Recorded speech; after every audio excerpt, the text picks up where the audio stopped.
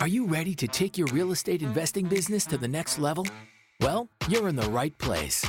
This is the Real Estate Investing Morning Show. Let's go. Let's go. Let's go! With your mentors, Wayne and Gabby.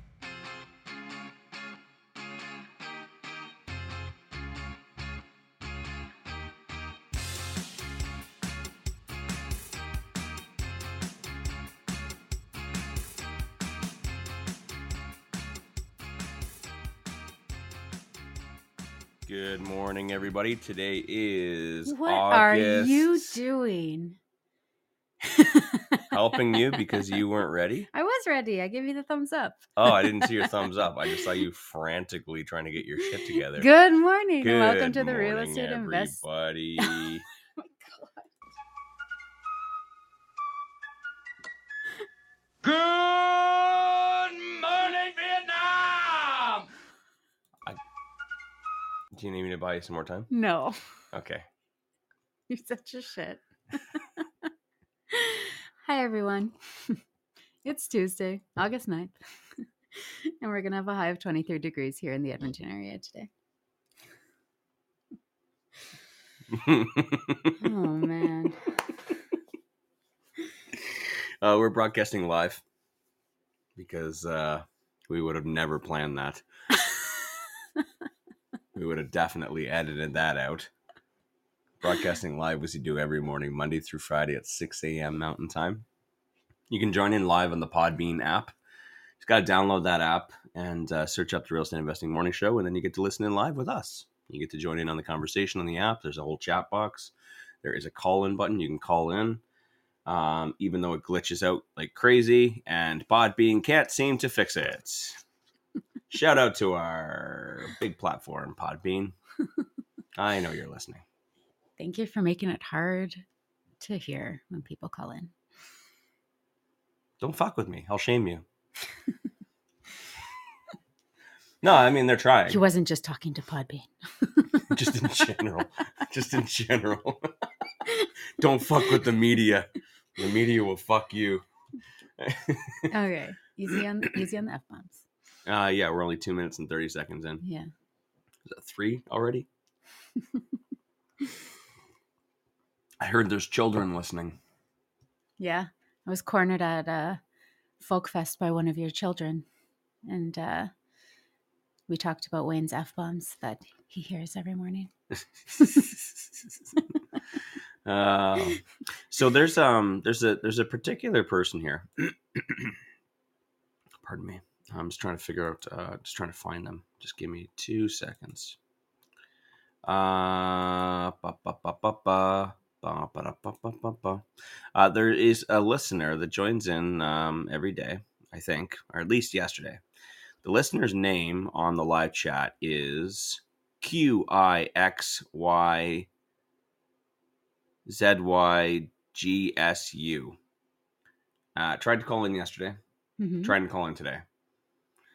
If your name's not there, I'm just assuming that you're just someone who's coming on the show just to spam us. So I'm not going to answer your request to call in. And Until as you well, go change your name. Until you change your name and I know you're a real person and not just... We've had some weirdos come on the show in the past. So I just, unless there's a name and I somewhat recognize you and it doesn't look like you have some sort of an agenda on our live show, I'm not going to answer. So I love it when people call in, but at the same time, I'm a little skeptical of who you are because I don't see you typing anything in the chat either. So I need to figure out how to do it. So sorry. Okay. Who are you? Wilson says Sus. very sus.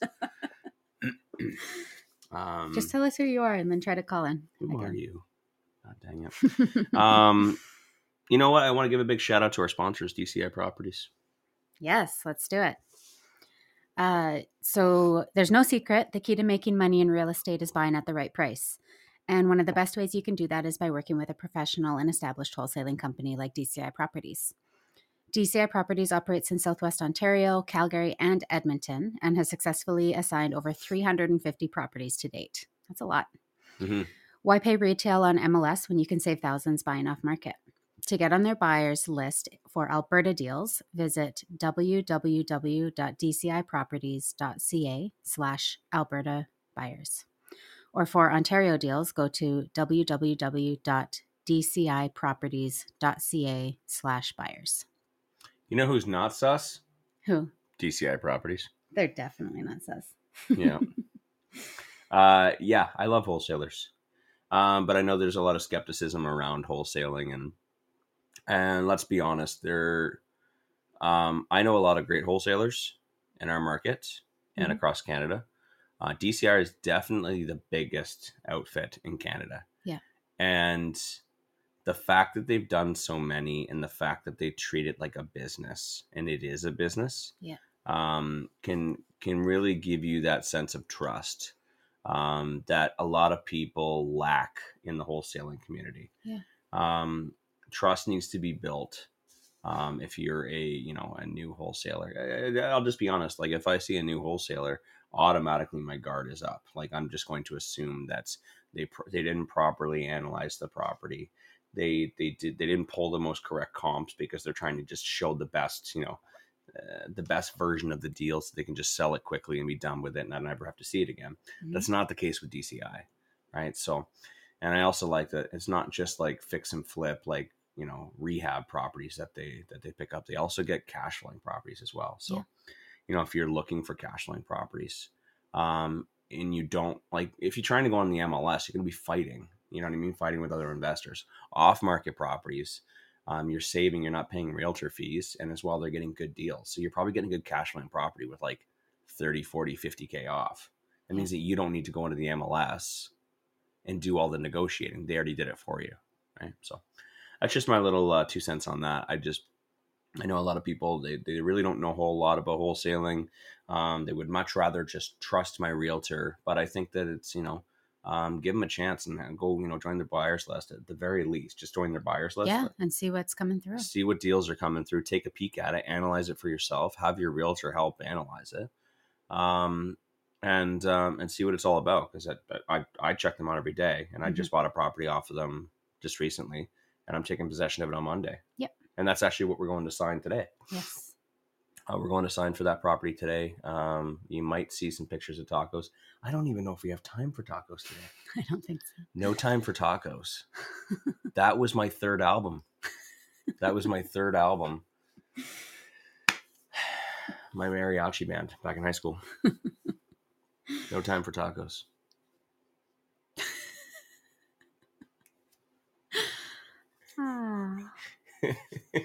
That one was okay. I did one of those jokes last night. I can't remember what it was about. And Everly's getting our daughter. God, she is so she's annoyed. Getting to the age where it's like, Dad, shut up. She's 7, and she's starting to hate my dad jokes. Yes, we're going to sign paperwork for that property. DCI sent it out to the list, and I saw it was an amazing opportunity. I jumped on it, pounced on it. Yeah, so they do have good deals. Yeah. And actually, what's today, Tuesday? Yes. Ryan, the CEO of DCI Properties, actually coming on the show tomorrow. Oh, nice. Yep. So he's going to talk about wholesaling and stuff like that. I think it's good. Like everything I was just mentioning right there, I was talking with them about, and just like I know that in order for people to trust something, they're going to just need a little bit of education. So I asked if Ryan will come on the show and talk about wholesaling and talk about, what to look for in a wholesaler and how do you know you got a good deal, and how to analyze properties as well, just to make sure that you're not getting scammed. So Ryan's going to come on tomorrow, the CEO of DCI Properties, and he's going to talk about their business and also just wholesaling in general and what they do. I think it's pretty cool. Awesome. So that's coming up tomorrow. Cool. So QIXZYGSU. His name is my name too. I jump on the call while getting kids ready for the day and off to work. But who didn't reveal who they are you? Do you remember, like, for the longest time, we didn't know who Pete Repeat was? Yes. And then Pete Repeat came out to one of our cabin retreats. Yeah. And he's like one of the nicest, coolest dudes.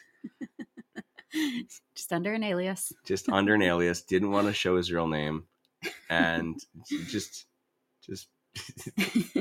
we found out what Pete's real name was. And he's just the loveliest person. Cool Just dude. the nicest, coolest dude. Yeah. And I got to spend a whole weekend with him. That was so cool. So now we need to figure out who this QIX is. Wow. That was funny. What else? Upcoming events. I'm just going through comments. Upcoming comments. Upcoming comments. Upcoming events. Well, this Saturday, August 13th, from 2 to 5 p.m. to 5 p.m. says my little sticky note that Gabby put on my my monitor for me. We have our Fix and Flip investor meetup networking event. That is in Calgary, in Lake Bonavista. Vista. Jared Como will be hosting that one there. Come on out and check out the Fix and Flip that we just picked up in Calgary. It's just getting past the demolition stage right now. Yeah, gutted. Should be finished being gutted by Saturday. Yes, We're just okay. Well, I wasn't sure if I wanted to talk about this or not, but we had a little. We tested for asbestos, and there's asbestos in the walls. So now we find out if we disturb the walls, then they need to be suited up. So we're just waiting to find out what the process is going to be, what the remediation is going to look like, and whether it's going to be safe to have at on Saturday. So we'll find out probably within the next 6 to 12 hours. And if it needs to be rescheduled, then we'll reschedule to next Saturday. But plan to be there for Saturday. We had about 50 people last time. Yeah. Looking forward to seeing more people there. I might make it up or down to Calgary. I might. Just gonna have to see how many fires are still simmering in our business. It's just nonstop fires these days. So I've been busy. I've been nonstop for the last 2 weeks. I've never worked this much in my life. Not even when I had a job. I've never worked this much in my life, and it's terrible. This is not what I signed up for.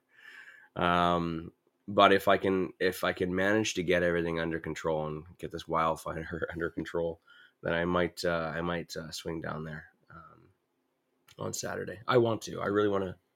I really want to see everybody. It was really nice to see a bunch of people that I'd never met in person before, and there were plenty that I saw that I wanted to chat with as well. Yeah, it was just too much. Yeah. Cody asked a really great question, so let's get back to it after we finish upcoming events. Sure. You want to keep an eye on that? Yeah. So we got that coming up on Saturday, and then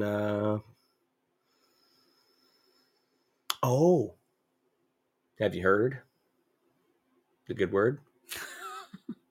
Have you heard about the advanced fix and flip workshop on August 20th? What's that? Tell me more.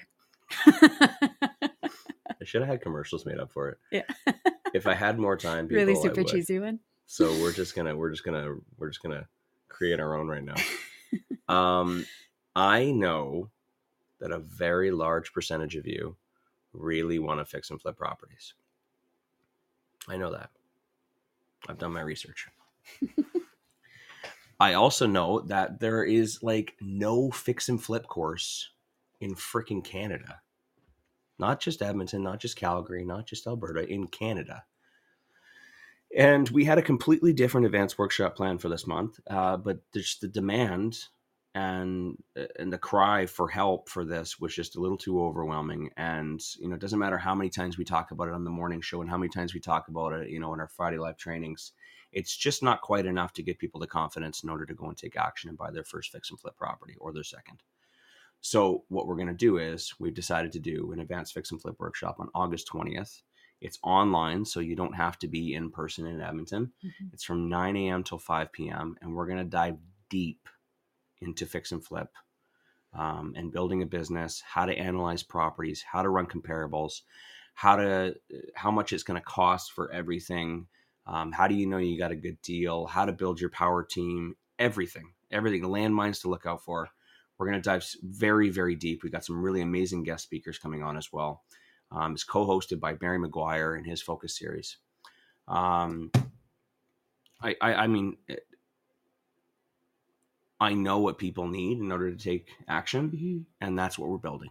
Yeah. That's what we built. This is for you guys. This is for you guys. So do not miss out on the opportunity. We are offering a $500 discount to our loyal listeners on the morning show. Yeah. There is a limited amount of coupons. I've explained that already. I know that there are some still left, but there are a limited amount.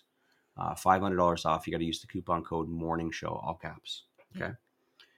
If you really want it, then go to the workshop. Okay.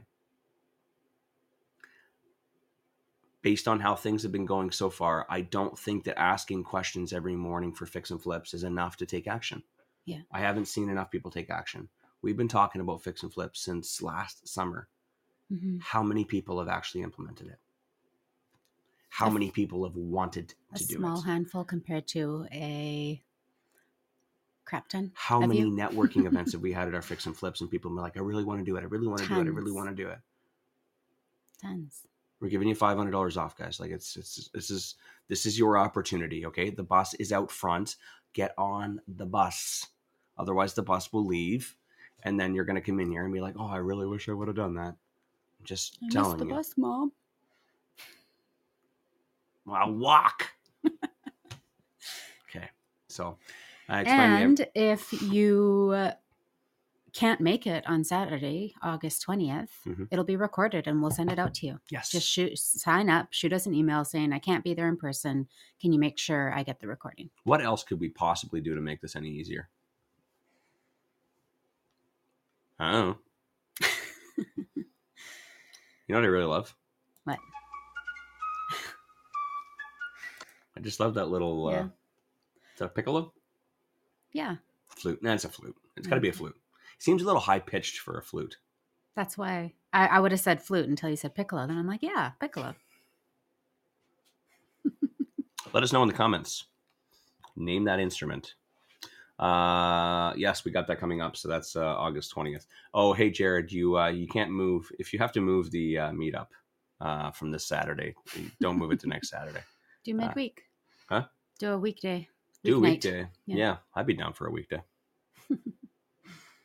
Okay, what do we got in the comments here? Jeremy had something. Cody's question. Are you done with upcoming events? I reckon so. Okay. So Cody asks, what signs made you check for asbestos in the new house? So there's definitely some general rules that can be followed. I know that Kathleen put one of them in the comments here that generally, if it's built before 1989, there's a good chance there might be some.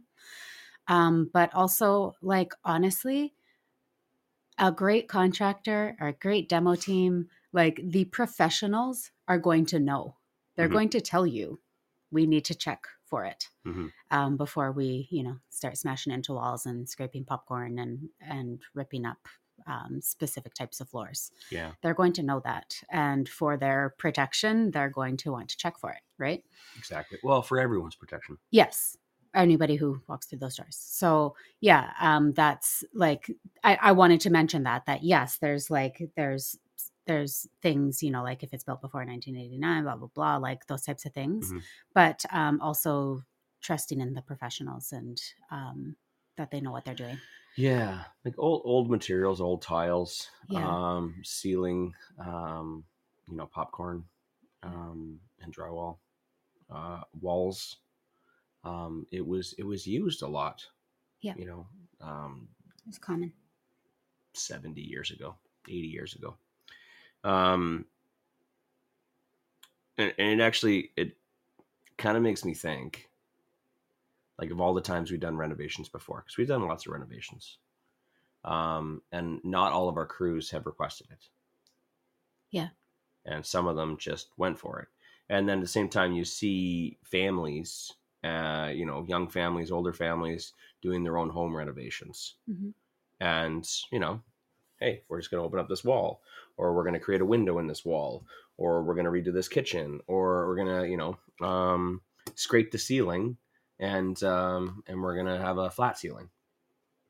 And it's just so rare for people to actually ask the question, Yeah.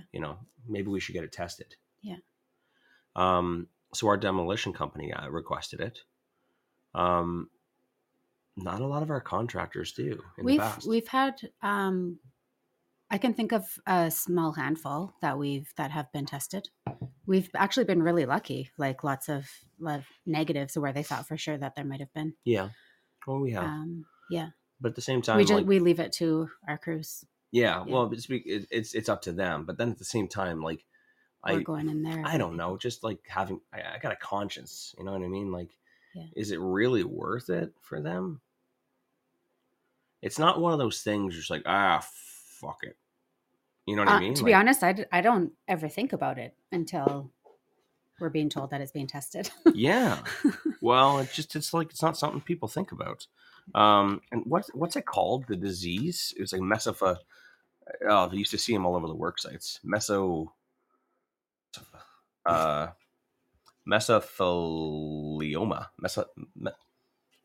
Mesothelioma. Yeah, it's not cool. I don't know if you've ever seen like the pictures, stuff like that. It's just like, it's not cool. It's actually fucking terrifying. And then like, people die and shit. Anyways, I don't think it's worth it. Like if our contractors were like, nah, whatever, I'll just do it. I'll just put a mask on. If they did that, I wouldn't feel very good about it. At the same time, like knowing that like we have other people coming through, like when it's up and it's like when it's been disturbed, not like a meetup. I mean, like we definitely wouldn't do that. We'll, make sure that it has the proper time to, you know what I mean? Yeah. That they do the proper process. But, like if I was bringing my kid through, you know what I mean? Yeah, for sure. And like, just like, hey, let's go check out the updates and the renovations and stuff. And they take a wall down. It kind of makes you think about like how many times we kind of been around something like that. And then we never tested it. So, but at the same time, it's like, I'm not the evil one. I mean, literally, how many times have you seen aunts, uncles, and friends and people just like doing renovations for themselves at home and they never checked it? Mm-hmm. And it's only a couple $100 to check it. You just take a sample, you send it off. Yeah. And they come back and they let you know. So yeah, we only found it in the walls. We didn't find it in any other areas. The ceiling was good, and it's just the walls. So you just got to be careful. It's not like it's fine. I don't know how much people know about asbestos, but like it's fine so long as it's not disturbed, right? Yeah. Leave it alone. Identify it. It's fine. But when you want to remove it, then you need to make sure that it's properly disposed. Like you're probably masked up and everything else and suited up, and then it's disposed of correctly. Because it's scary shit. Yeah. Was there any follow-ups to that? So I think. Sorry, I scrolled down. Then it's kind of there's tons of comments here. So, somebody asked if home inspectors are supposed to check for asbestos as well. No, unless. I mean, like, even if you ask them to, that's not really their job. Like, it gets sent off for specialized testing. Mm-hmm. So I can't see a home inspector doing that process for you. No. You can. Contractors are. You can do it during your due diligence, right? You can have yourself, or you can request that it be tested for asbestos. I mean, like, I'm still waiting on quotes to find out how bad this is going to be for, like, not how bad this can be, how much it's going to cost to. Yeah. Just to properly remediate, yeah. And we'll let you know when we figure it out. This is all kind of new in Calgary. We're going to find out how much that's going to cost, but if it's reasonable, then just add it into the cost of doing the renovation. It's not going to ruin a renovation, but I mean, you could probably request to have a sample taken for your due diligence when you're looking at buying a property, when you get an offer in. Wouldn't be terrible. Yeah. Congrats to Josh. It sounds like Josh in the comments here just officially got his first contract in hand yesterday. Clock is ticking to remove conditions now. Congrats. It's awesome. What else we got in the comments going on here today? Lots of people here today. I know. Lots of people.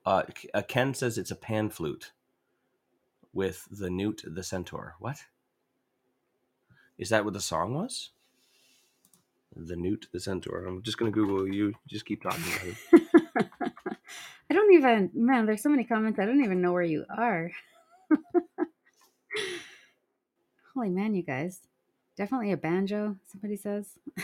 I don't know. Fiddle? I see who Newt the Centaur is. It looks like a character from The Mighty Hercules, which is a very older cartoon. I have no idea what the heck he's talking about.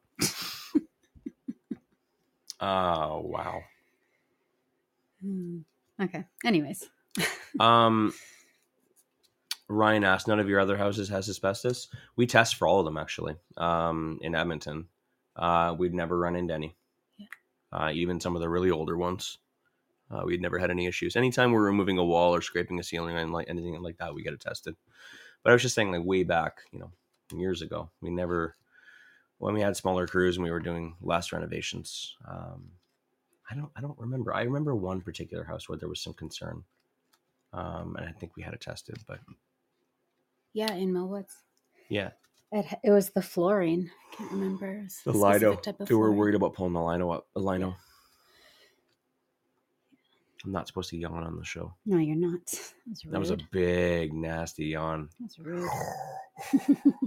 Sorry about that. Kathleen says it's asbestosis. Asbestosis. They say it's asbestosis. I say it's mesothelioma. There's probably a multitude of things that can happen to you from asbestos exposure. I would imagine. Yeah, Jeremy says it sticks to your clothes and you can bring it home with you. Yeah.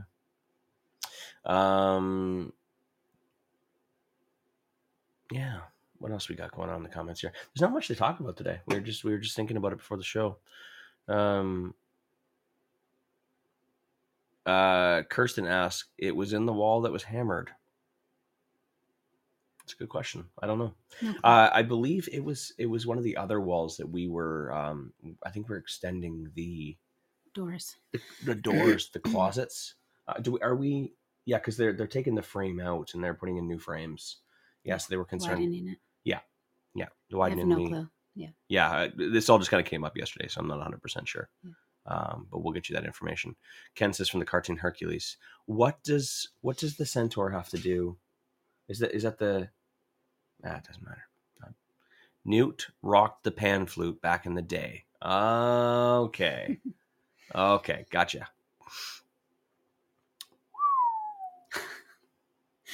Wilson says, what do you think of adding in-law basement suites for flips? Numbers. Run the numbers. What do the numbers say? What do the comps say? Ask your, that is, yeah, it's not, that's a very general question. You need to talk to your realtor and you need comparables and then run the numbers. If it's worth adding in the extra cabinets and the appliances, which by the way, cabinets and appliances are two big expenditures. You're looking at, you're like with, setting up plumbing and drainage and everything else. I would say you're probably getting close to 10 grand extra just to make it a non-conforming in-law suite. Yeah. So make sure that you got good comps. Yeah. And I love that with flips, like you can just be so adaptable. Is adaptable a word? Yep. Yeah, adaptable. Yeah. It just sounded funny when it came out. It's like, did I just add a couple? Say it really slow. Adaptable. I just wanted to make you do it. Okay. Anyways, so yeah, Wilson adds extra exit strategies too. Exactly kind of what I'm getting at is that, for instance, we have a flip that had an in-law suite, and we were fully anticipating on just like redoing it, making it prettier, updating the cabinets and appliances and stuff, and obviously doing what we do to the rest of the space. But as time went on and market shifts and stuff, we reevaluated and talked to our realtor and reran comps and looked at what the ARV would be with the in-law suite compared to with just having that as a fifth bedroom instead. So we could have either had 3 bedrooms up and 1 bedroom down with a kitchen, Mhm. in-law suite, so not legalized, or we could have just made 5 bedrooms in a nice big house. Yeah. And so it turned out that at that time with the market shifts, the 5th bedroom was the better option. It was a lower ARV, but for the money that we would have had to put in to get the in-law suite, we would have been out more. So we adapted and we switched, and we're adding a 5th bedroom. So in that circumstance, we already had all the plumbing and everything in place. It was just literally adding the cabinets and the appliances and all that kind of stuff. But yeah, that's something you need to consider with the in-law suite, is that if it isn't already set up for it, that's a lot of extra plumbing, electrical, getting that all set up for the Right. space. Right. So yeah. Jeremy wants to call in. We'll get to that in just a second here. I just want to, when Jeremy does call in, again, we are experiencing some technical difficulties with our audio, so we can't hear ourselves. So we'll get Jeremy to call in. He can ask his question, and then we'll mute him so that way you can hear both of us. Yeah, that'll be the standard moving forward. And so we can get this rectified. Okay, invite Jeremy in here. And let us know if anything happens with the audio, please. Good morning. Can you guys hear me okay? Pretty quiet, as you always are. Sounds fair. I'm actually going to be typing out my questions here as well. So, I'm currently negotiating a VTB from the MLS deal I'm working on that I'm going to need some partners for pretty soon. My first question is, what's the difference between an AFS and a VTB? Why are VTBs not more common on the MLS, and what are some of the complications of using seller financing on the MLS?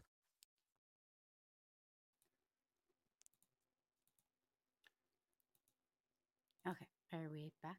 Yeah, I just wait a second until our audio comes back in. It's so inconsistent. Could you guys hear the question? It was quiet on our end. Jeremy said he's going to type it out as well. But basically asking the difference between VTBs and AFSs, and then asking about why VTBs aren't more common on the MLS. Gotcha. So do you want to do a quick VTB versus AFS? Yeah, for sure. So the difference is, and if it's a pretty complicated strategy. I don't like to educate too much on the podcast about these strategies, because I think you need to take a course. I don't like giving people enough and then they go and try and implement it and then they don't do it properly. This is one of those ones that just get the education and do it right. Get the right contracts. If you want to get the education, Barry McGuire is putting on a course on September 24th in Edmonton, on the south side of Edmonton, and the Delta Hotel, I believe. And I can get you a discount code for that. I'll be there. Gabby will be there. We're part of the focus team. And we'll teach you all about it. Okay. And the differences between AFS and VTB, and we'll go much, much deeper. But for today, agreement for sale is a seller financing strategy, as is vendor take-back mortgages. I'll start with vendor take-back mortgages. So VTBs is a done sale, except what the seller is doing is they are providing you a take-back mortgage. So they're going to give you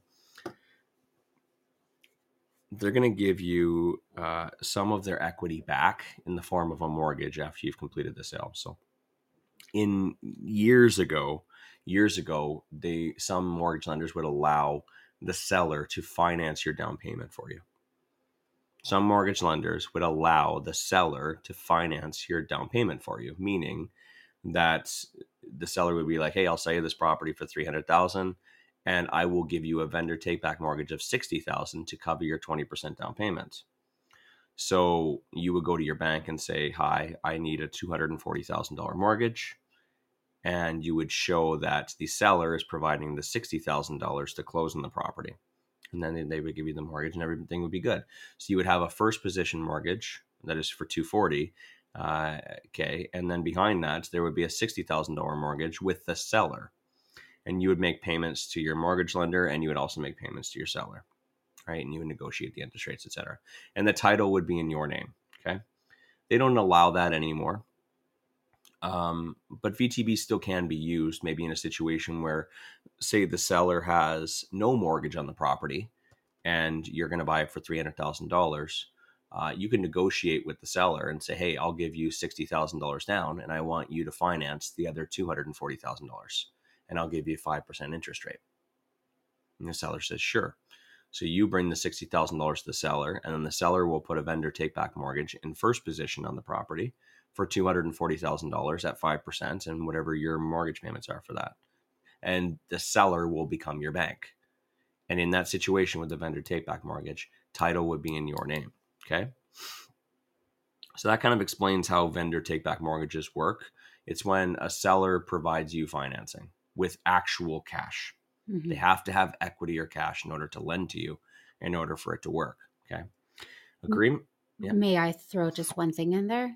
Vendor take-back mortgages can be great for flips or for BRRRRs because Wayne just mentioned the title is in your name. So at the end of it, it can be easier to do your final transaction, either selling it with a flip or refinancing it. So it can make it a little bit easier than an agreement for sale. Yeah, agreement for sales is actually my favorite strategy. Talked about it a lot. An agreement for sale, no equity or cash is required to lend for the seller financing. And again, you're going to need a course to really thoroughly understand this. This took me a long time. I'm a visual person, but I'll try my best to explain it through audio.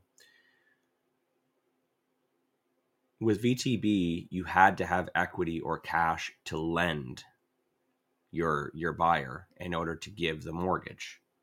With an agreement for sale, it's not the same. An agreement for sale, you're essentially creating a brand new mortgage document. Okay. So you've got your seller has their house, right? Let's say they have a $240,000 mortgage on it. Okay. The house is worth $300,000. You come up to the seller and say, hey, seller, I'd like to buy your home, but I'd like to close at a later date. Okay. I'd like you to carry the financing for me for 5 years. And what you do is you just write up an agreement for sale mortgage contract that stipulates that, you are going to take possession of this property right now. You're going to give it deposits and you're going to make payments to them, and they're going to take those payments and they're going to make their payments on their mortgage. The more they're going to keep their mortgage and the title in their name. You're going to take possession of the property today, and you have your own mortgage with that seller, which is completely separate to that you're going to make payments to them. They take the payments, they make it to their mortgage. And then in 5 years, you will finally close. Okay. Did that click? Be honest. I'll be honest, I zoned out. Normally I use a much simpler approach to agreement for sales, but it's hard when you're comparing it to vendor take-back mortgages.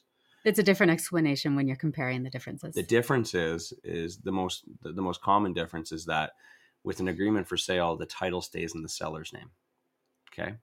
The title stays in the seller's name, and as well, if the seller has a mortgage, the mortgage stays in their name as well. Yeah. But you get all the benefits of mortgage pay down, appreciation, and cash flow. Yeah. Okay.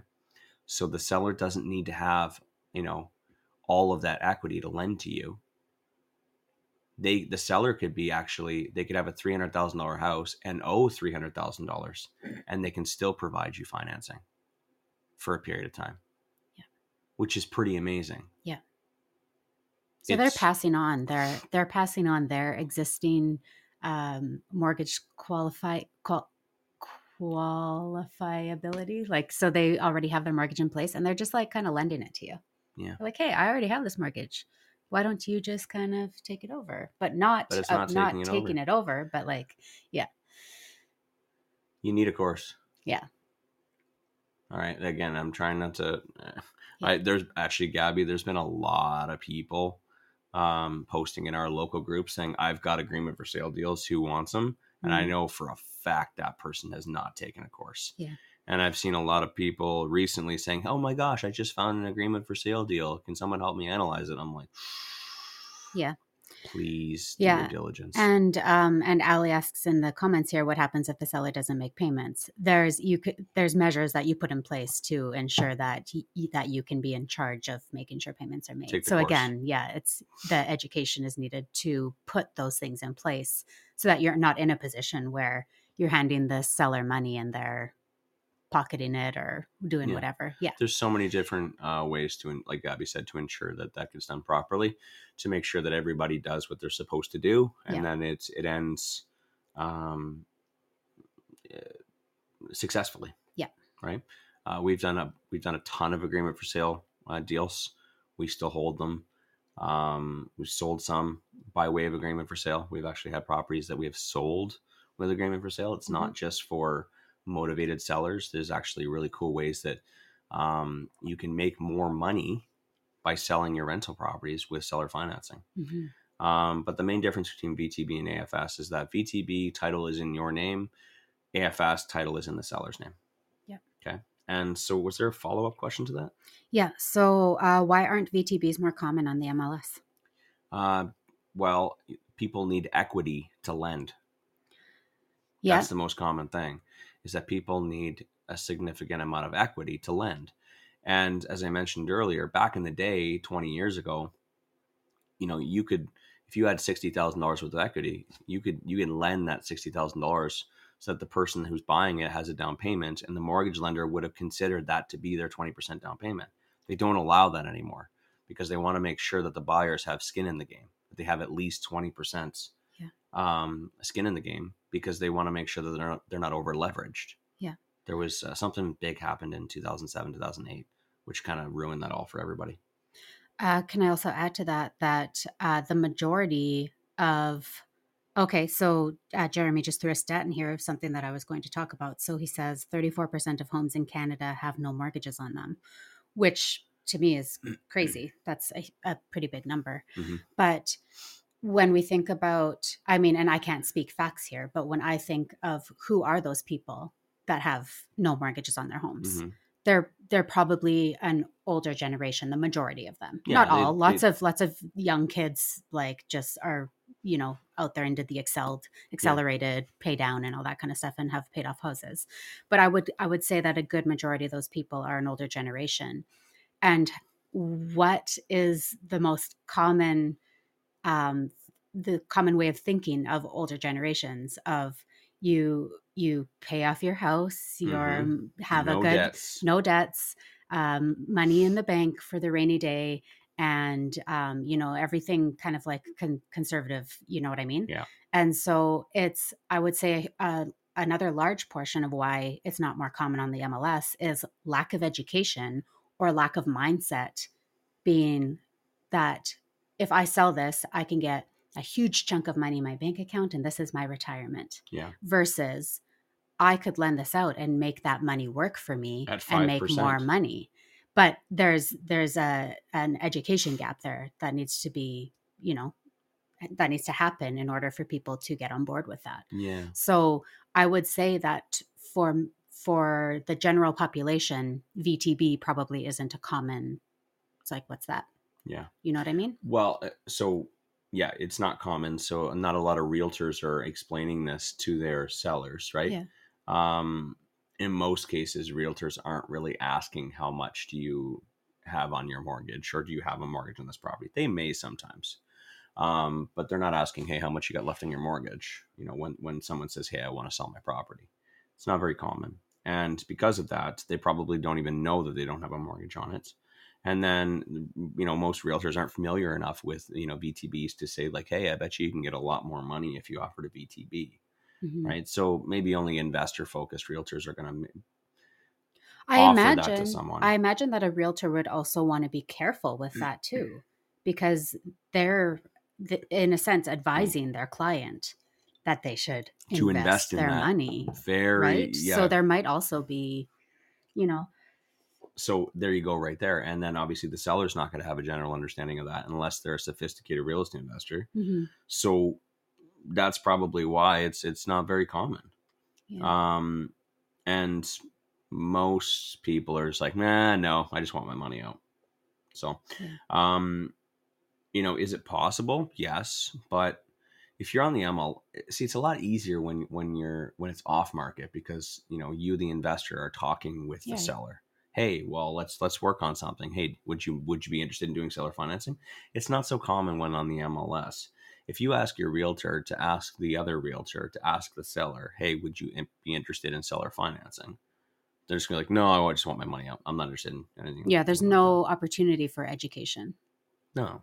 So, yeah, it's not going to be common. It's a little more common in like, commercial and multifamily deals and that type of thing, because, those properties are going to be sitting on the market for some time. They'll be on the market for years before they actually move. And you need to create a creative solution or a little incentive for someone to buy it. Mm-hmm. Maybe if the cap rate's not exactly what people are looking for, or it's not in the most desirable area, you can add a VTB to kind of help out with that. And the mortgage rules are a little more flexible in that sector as opposed to residential. So yeah, that's ultimately why it's not so common. I think that it's easier to do an agreement for sale than it is to do a VTB for residential on the MLS.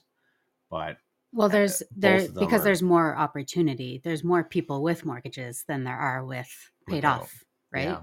So you could approach essentially anybody about an AFS. Mm-hmm. Whereas VTB has to be a specific person with a paid off house or a significant amount of equity. Yeah. But then at that particular point, and I've never really understood that, like, let's say, for example, it's a $300,000 house, and let's say they owe $150,000. Yeah. And you ask them for a VTB for $150,000, and you're going to pay them 5% interest. Why? Why not? I mean, you still have to put a down payment anyways, right? Mm-hmm. You still have to come up with a down payment, because you gotta qualify for the other $150,000, and the mortgage lender is going to require you to have at least 20% equity in the purchase, mm-hmm. so that even if you get a VTB for $150,000, the mortgage lender is still going to ask you to come up with $60,000. Yeah, which means that they're only going to be lending you $90,000, right? TD is only going to be lending you $90,000 in that portion at probably 4 or 5%. So what's the point? Why wouldn't you just put 20% down, $60,000, and just get your whole $240,000 from the bank and not have to deal with this whole complicated thing with there's no value in the VTB. Mm-hmm. There's zero value in it for you. Yeah, and you usually pay more interest. You usually pay more interest because you need to offer some sort of an incentive to the seller. So what's the point? Yeah. Right? It just doesn't make any sense. Yeah. And a lot of people are like, ooh, look, I got a VTB. I'm like, okay, cool. Why didn't you just get it from the bank? Would have been so much easier. Mm-hmm. Right? But, people do what people do. We did a VTB. Yes, we did. And that was a good deal. And bird it. And there was incentive. Yes. Because we couldn't get a mortgage on it. Yes. Because the house wasn't habitable. And no one would give us a mortgage on it. Mm-hmm. So we needed a VTB, and we shared that with the seller. That they were not going to be able to get. Well, they weren't going to be able to sell their house, unless somebody came with all cash, right? Unless someone comes with all cash. And to be honest, I don't even know if like a private lender would lend on that either. It's a very risky property when it's not habitable. Yeah. When AHS had it shut down for uninhabitable. Mm-hmm. So we leveraged that in order to get some really good VTB terms. We got it for, I want to say like 7% down with a 3% interest rate, interest only payments. Mm-hmm. And then we were able to refinance it afterwards. It was great. Originally, we looked at like an agreement for sale, but then we realized that they had no mortgage on it. Mm-hmm. So they just wanted us to have a little bit of skin in the game. So we put like 7 or 6% down. And we got it at pretty much land value. Yeah. And because it was uninhabitable. And then we rectified the issue with AHS, and we got that all fixed up. Open for business. We renovated it, added a secondary suite, and then we refinanced it. We bird it. Yeah. It was one of our best properties. So VTBs can work, but that was an off-market deal, and we had something to leverage, and it made sense. You know what I mean? It made sense. I paid slightly higher interest rate, but I couldn't go to a conventional lender because they wouldn't lend to me anyways. Mm-hmm. Right? Yeah.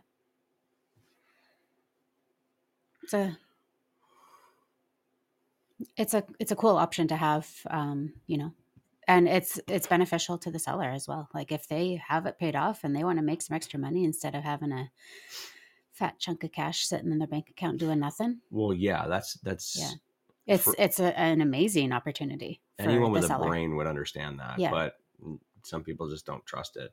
You're a stranger to someone, right?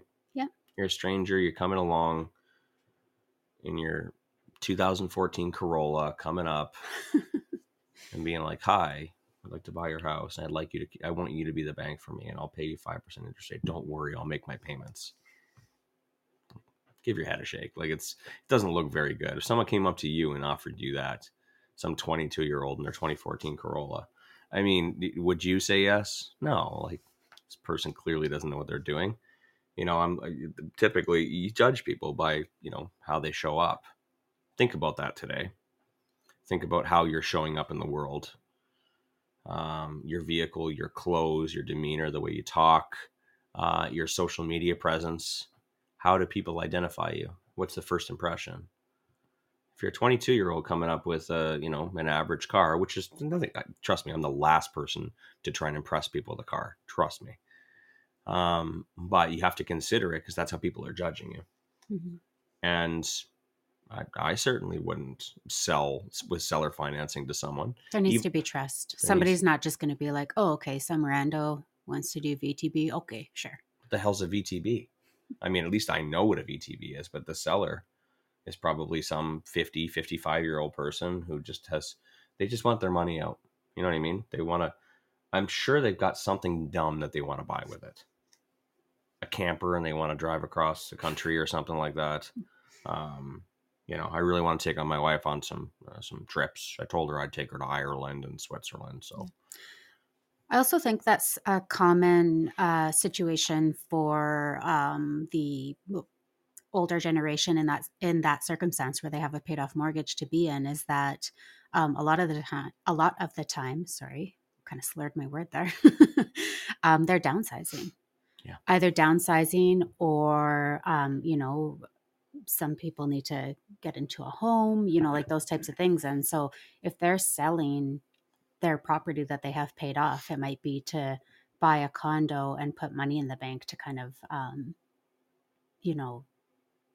essentially live off. Mm-hmm. And then so they may need a portion of that to make their next move. And then, it would be beneficial for them to have that extra money sitting in the bank working for them. They could possibly live off the interest payments. But again, that comes down to an education component. Absolutely. Yeah. And like, I think of, like that's almost exactly what my mom did. She sold her house, bought a condo, and then invested the rest of the money sitting in her bank account with us, and keep sending her nice interest payments. Like such a smart position to be in. Like why live off of that money when you could live off of the interest payments investing it? Right? Like brilliant. You guys can't see me. My hands are up in the air. Brilliant. Yeah. Yeah.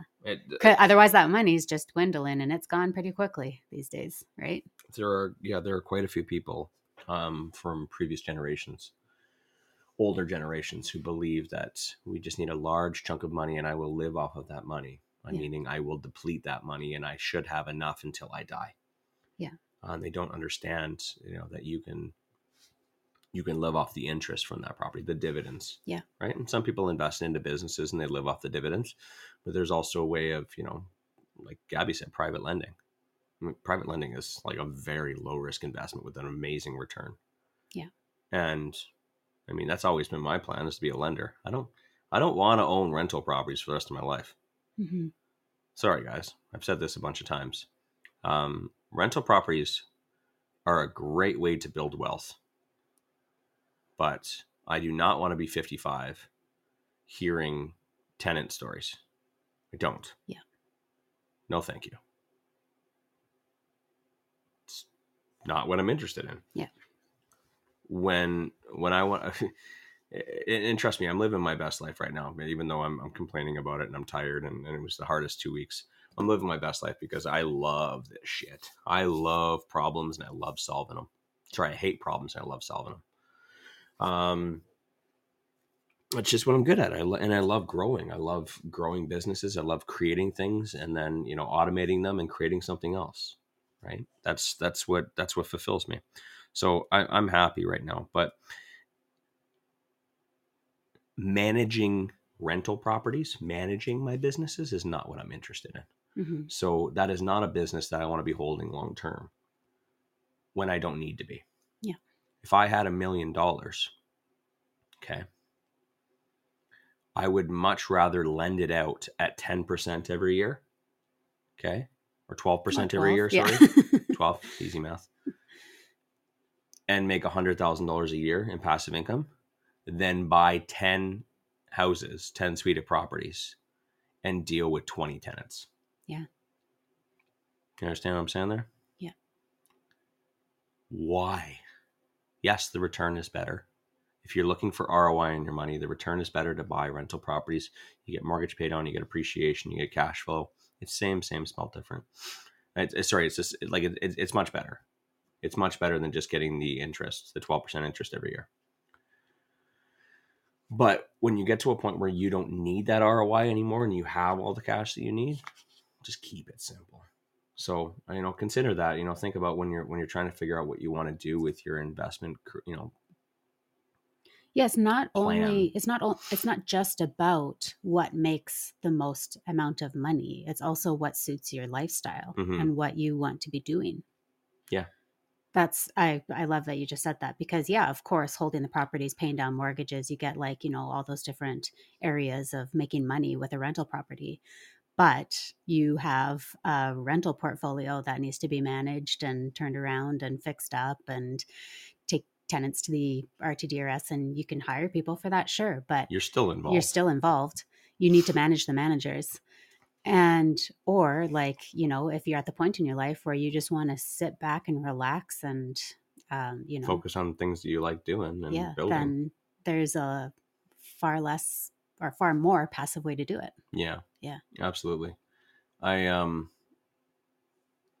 was gonna add something and I forgot it. Sorry, I saw an opportunity to highlight that, and I failed to take the opportunity to write my thoughts down. It's just, again, I want people to realize that, you know what, and I'm not trying to tell people that real estate investing is not good. I think it's a great wealth creator. Mm-hmm. And the reason you can't become, I'm sorry, I wish you all could be private lenders right now, but guess what? You don't have money. I'm fairly certain that everyone listening, very less than 1% have over $1 million sitting in the bank right now, where they can do that right now today. Mm-hmm. Okay. So you need to build that wealth first in order to have the ability, the capability to have a more passive, business structure. Mm-hmm. But everything you hear about, rental properties and everything else is true. It's just, it's all sucks. It sucks. It's not fun. But it's worth it to build the wealth to give you more opportunities in the future. And then you can choose whether you want to be involved or not, or you can choose to use that cash and think like a rich person and invest it into different things that are going to be a lot more passive. Right. But you got to put in the work first. Mm-hmm. And I'm so incredibly grateful that this opportunity was presented to us, 10 years ago, and that it's being presented to you today. It's an opportunity that not a lot of people around the world have, mm-hmm. to be able to get into it, to be able to leverage, things like wholesaling, to be able to leverage things like fix and flips, to be able to have, an amazing private lender out of Canada, Calvert, that allows you to get mortgages for $10,000 down. You know what I mean? Mm-hmm. To be able to do agreement for sales, to be able to find people who are in situations and provide them solutions and acquire properties for little to no money down. All of ours were no money down, right? That's opportunities that you have that not a lot of people do.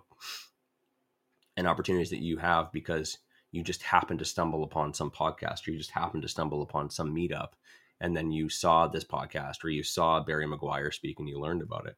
There's opportunities that like a large percentage of Canada don't even know exist. Yeah. Right? And people ask me all the time, this, I remember what I was going to say earlier. They asked me, oh, Wayne, well, if agreement for sales are so good, why don't you do them? I don't want to. I don't want to. You want to know why I don't want to? Because they're higher risk deals because, of course, you're getting into it for little to no money down, right? There's not as much cash flow involved in them, but I utilize them as a tool in order to build my portfolio earlier on, right? Yeah. See, I did them earlier on when I needed them and I built the wealth, and now I don't do them anymore, right? But they're amazing for people who are getting started, who are kind of a couple years in, who can leverage this to make more money, to build up their net worth, to make that cash and then put it into things that are more passive, right? So the reason why I don't do them anymore is because it'd be dumb. Why would I waste my time and my energy focusing on things like that when I could be taking my cash and my resources to put it into more passive things that provide me a better life? Yeah. Anyone who continues to do agreement for sales years later, I don't know. It seems dumb to me. Why would you do that? Why wouldn't you just live your best life? And that's what I'm doing. I'm doing things that I want to do every day. Right? I think that's the outcome that we're all looking for. It's not to create more money. It's to get to the point where you can live your best life and do the things that you want to do every day. And that's what I'm doing. That's what Gabby's doing. Yeah. But as far as agreement, so I don't want the fact that Gabby and I don't do agreement for sales anymore to be the reason why someone doesn't pursue that, or VTBs. Just understand that everybody is on a different path and everybody is on a different stage in their path. Mm-hmm. Right? And stop comparing yourself to other people and just look at what you have and look at what you want. And is this something that can help you get there? Mm-hmm. Right? Look at all these strategies under that lens or under that perspective. Yeah. And then when your circumstances change, where you're at changes and you have more resources and you can do it a better and a more effective and productive way, then change, adapt, right? And that's what roadmaps are all about. Figuring out what you have right now, what you can do, what you need to do in order to get to the next stage. And that's what we did. Bought properties on our own, found joint venture partners, did agreement for sales, got more joint venture partners, got money, did BRRRRs, got more money, did fix and flips, started a seller financing business. That's it. Yeah. Feel free to follow the yellow brick road if you want, or figure out your own way to do it. But that's it. We do not do agreement for sales anymore. If someone came up to me and said, I got this amazing deal, 0 money down, 10 years, I'd say, you know what? Here, pass it on to one of my mentees. Yeah. Hey, I've got $300,000. I really want to buy an investment property with you. I'm not buying any rental properties right now, but here, go talk to such and such, one of my mentees. They'll take good care of you. I've been training them. They're great. You know what I mean? Doesn't fit what I'm doing right now. Yeah. So, but I do promise you that if had I not learned about agreement for sales and VTBs, I would not be here today. Yeah. That is an absolute fact. Yeah. Well, we're 3 minutes over. And we need to get our kid off to summer camp so that we can get ready and go sign some papers. Maybe we got some time for some tacos. What do you say? It's my mama's birthday today, so we'll have to either take her out for tacos or swing by. With tacos. Okay, guys. Have a great day, you guys. Adios. Thanks for listening to the Real Estate Investing Morning Show. Thank you. Thank you. Oh, thank you. Interested in being a guest on the show? Send us an email to info@reimorningshow.com.